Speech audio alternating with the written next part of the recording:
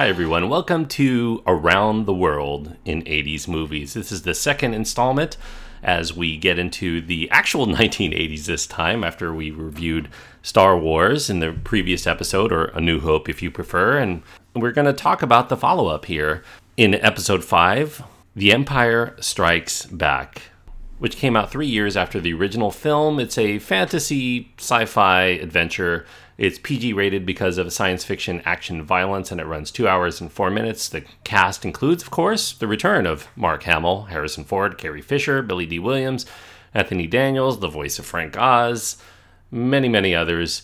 Irving Kershner is the director, and the screenplay is credited to Lee Brackett and Lawrence Kasdan. The Empire Strikes Back really here continuing the Star Wars saga in a very exciting fashion. We have the Empire now having driven the rebels from their secret base to another one on an ice planet called Hoth. The Empire eventually locates this new base and it forces an evacuation there, whereupon a more experienced Luke Skywalker is told by the spirit or Force Ghost, or however you want to mention it, of Obi-Wan Kenobi to seek out a wise and powerful Jedi instructor, a mentor named Yoda, for training. Meanwhile, there's this romance that's brewing between Han Solo and Princess Leia, but Han has problems of his own because he's plagued by the pursuit of many bounty hunters and the Empire out to nab him, and excitement erupts eventually as Luke and Darth Vader meet face to face and battle it out, and some startling revelations occur during that battle. So The Empire Strikes Back is not only a terrific sequel to Star Wars, it's one of the best sequels of all time, in my opinion, and I'm sure the opinion of many others. And it shows that sequels really should build upon the predecessors rather than just rehash them as so many sequels do. Some people, many people actually, think that The Empire Strikes Back is better than Star Wars or New Hope. I can understand this from a plot development aspect, as well as, this does have better production values all around. I guess because there was actually a time when Star Wars, when I watched it at 6 years old, was the only entry in this series, and it was my favorite movie at the time. Maybe I still have some separation there. I still consider Star Wars the best cinematic experience, but I do concede that The Empire Strikes Back is a great sequel. I guess my argument has always been that Star Wars, the 1977 film, was a great movie on its own. If there were never any sequels, it would still be a great movie to me and just perfect for me. And how I viewed The Empire Strikes Back is that it gets the benefit of all of the momentum of Star Wars going into it, and then does a lot of very interesting and really cool things with it, and some emotionally resonant things. But I do think that it does really need its predecessor and that momentum to make it work as well as it does. And so I guess that's why I'm still in the camp. It's a smaller camp, I guess, these days, that Star Wars is the better film. I think that a lot of people nowadays, because they're not as old as I am, just watch the original trilogy one after the other. I had to wait 3 years, so Star Wars sank in as its own entity before I ever was introduced to The Empire Strikes Back. People today just see it as one big story, and they really like the middle part the best. So I'm kind of becoming a dinosaur in that regard. The special effects definitely are better. The characters are, I will concede, they're more three-dimensional. The artwork is definitely more beautiful. The set design, the costumes, the John Williams score is even more amazing. I do also think it's certainly the most intriguing of the three entries in the original trilogy, and that it does leave you with a lot more questions than answers, and it does set up the eventual sequel to tie up all of the loose ends in a really grand style.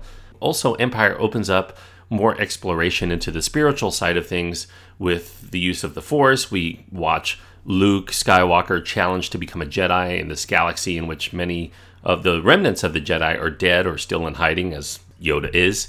And it's also the most romantic of the Star Wars films, with words of love exchanged and from characters who seem to mean it. And that really ties up some close bonds between this group, and it ratchets up the intensity and our interest once things begin to take a turn for the worse in this film. It's interesting that George Lucas, who cultivated all of these characters and the universe from inception, would let one of his mentors in his days studying film at USC take over the directorial duties. This is a really bold move considering how lucrative this franchise was going into it, especially given that Irving Kershner, the director for this film, he really was not a name in Hollywood at the time. But I will say that Lucas paying respect to a mentor does fit in with the themes of the film regarding students respecting those who taught them. And George Lucas really does have an ease with Kershner that does make for a more fruitful collaboration. He knew that Kershner, being the older of the two, would bring more maturity and integrity to this story about somebody who has to mature and take things to the next level. It's really hard to argue with the results of the gamble once you see what's going on the screen. So kudos to Lucas for having the foresight to realize that he can't really control all aspects of things, something he did not learn somewhat later in his career.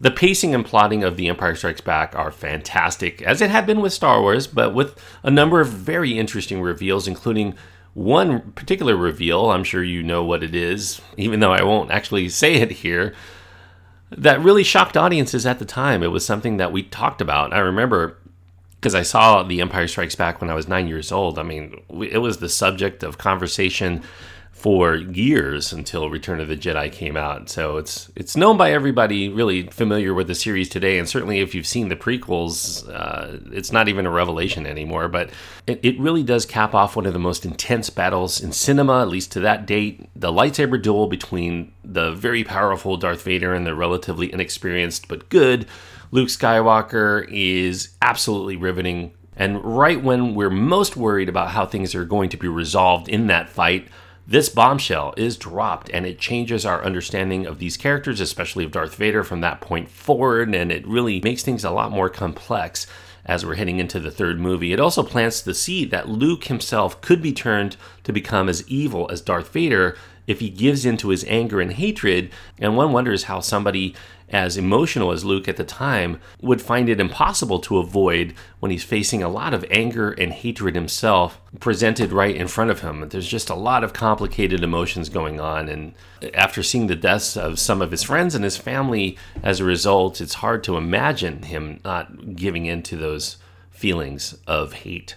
And in terms of momentum, this revelation, one could not imagine theatergoers much more energized to get to the next installment of the series, only to have to wait those years to find out how things get resolved. This is the kind of movie, given the current state of the internet, all of the rampant speculation, the ever-narrowing spoiler windows. People think that if you give a week to a movie, you can spoil all of it. This kind of movie could not be made today. I mean, I think everybody would have their own theories, and it would be impossible to be able to make a movie that really subverted expectations. This was a different era. I think that another main asset of The Empire Strikes Back over, say, the other entries in the series, including A New Hope, is the writing. Lawrence Kasdan coming in here and rewriting the original script by Lee Brackett, working with George Lucas, and I think the result is that the plot has more intricacy, the characters are more rounded in their feel than they had been in the original film, which admittedly has always been a bit problematic for George Lucas as a screenwriter. Yet I do think that Kasdan and Brackett do so in keeping with what we've known before. It doesn't really separate itself from Star Wars, it just enhances it. It elevates the delivery without seeming like it's no longer connected. This is a very seamless transition and really does it in a way that makes it much more resonant. Kasdan, as a screenwriter, would become a star. Even as a director, he proved very adept at plotting, at intrigue, at characterizations in some of his non-Lucasfilm works down the road, Body Heat and The Big Chill especially. And despite being a very dark movie in tone, there are a lot of moments of humor here, of romance, of panache, that are still among the most enduring in the entire series. A lot of people who see this film are likely going to associate the revelatory moment as one of the scenes that they remember the most of this film, but there are a lot of other great highlights in this. One is the introduction of Yoda, who becomes one of the franchise's most often imitated voices and most memorable, and he's brought to life by Jim Henson's group, voiced here by Frank Oz. And also a highlight down into the second half of the film, this trip to the planet Bespin, where Cloud City really brings out a much richer color palette, a lot more interesting set designs, and a lot of great costumes. And the overall vibe of the film just becomes very surprising. There's all these new dimensions that keep coming forward to make us wish sometimes we could break off from the movie and just go off on our own and explore the depths of the design of Cloud City and these other places on our own for a while. And sure, The Empire Strikes Back may ultimately be just a setup film. It doesn't really resolve a lot. It just brings up a lot of things. It is a great setup. I mean, you couldn't ask for a better setup. This is a grand scale, top-notch entertainment of the highest order through and through. I think it's a must-see for anyone who sees the original Star Wars, of course. And despite expanding upon Star Wars in just about every area, the top pacing, the great editing of this film is nothing short of perfection. This is how to keep action tight and suspenseful. I wish all sequels could be this ambitious. I'm giving The Empire Strikes Back, Episode 5 of Star Wars, 4 stars out of 4. 4 stars on my scale means that I think that everyone should see it. This is a must-see movie. I just exposed my 5-year-old to it, so she really loved it. So as you will hear in just a moment. So as I mentioned in my previous podcast episode, there are still people out there that have not seen the original trilogy or any of the Star Wars films to date.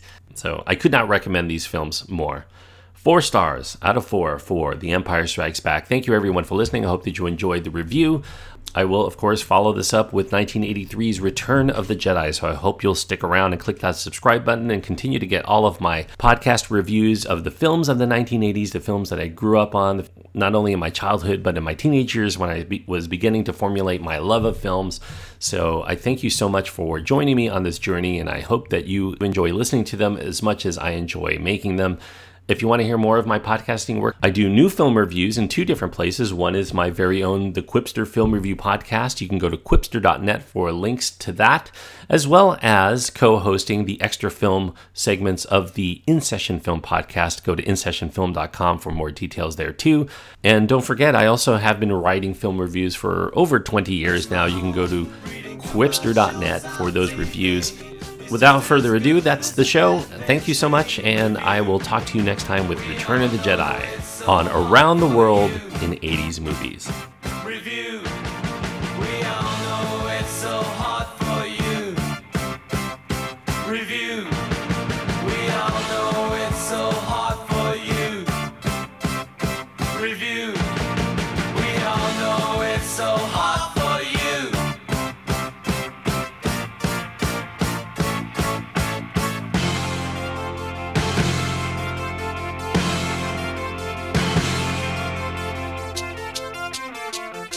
Hi, I'm here with my daughter Lily. Lily's 5 years old, and just as we did with Star Wars, we're going to talk about the sequel, The Empire Strikes Back, and what Lily thought of this movie. So, Lily, did you enjoy the second movie as much as you did the first one? Yes. Did you like it more, or did you like it less than the first one? I like it more. You like it more? How come you like it more? Well, it's just that I like it more because it's longer to me. It's longer. Well, I guess it is a few minutes longer. So who's your favorite character in this movie? Yoda. Yoda's your favorite? In the first movie, you said Obi-Wan Kenobi was your favorite. And he's only in this a little bit. What did you like about Yoda? I forgot. Okay. We don't have to do this. Hey. So what did you like about Yoda? I liked about Yoda that he had green skin. He had green skin. Okay. Did you like that he was small? Mm-hmm. Did you like he had big ears? Mm-hmm. If Yoda lived with us, would you be happy? No. Why not? Because he talks too much. He talks too much. And what does he say that bothers you? Stuff that is crazy. He talks about crazy stuff. Does he talk about the Force? Yes. Would you like to live in his house? Yoda's house? Nuh-uh. It's too tiny for him. Too tiny. Did you like Darth Vader in the fight with Luke Skywalker? Yeah. And what did you like about it? When Darth Vader was winning. When Darth Vader was winning, were you rooting for Darth Vader to win? Yeah. How come? I just wanted him to win. You wanted him to kill Luke Skywalker?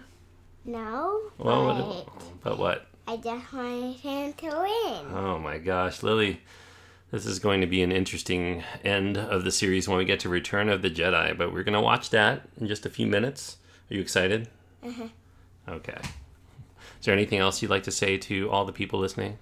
Not really, not right now. I'm kind of tired, but I will watch the movie. Okay. We're going to watch a little bit, just a little bit of Return of the Jedi, and then Lily's got to go night-night. All right. Thank you so much, Lily. We'll be talking to you after the next movie.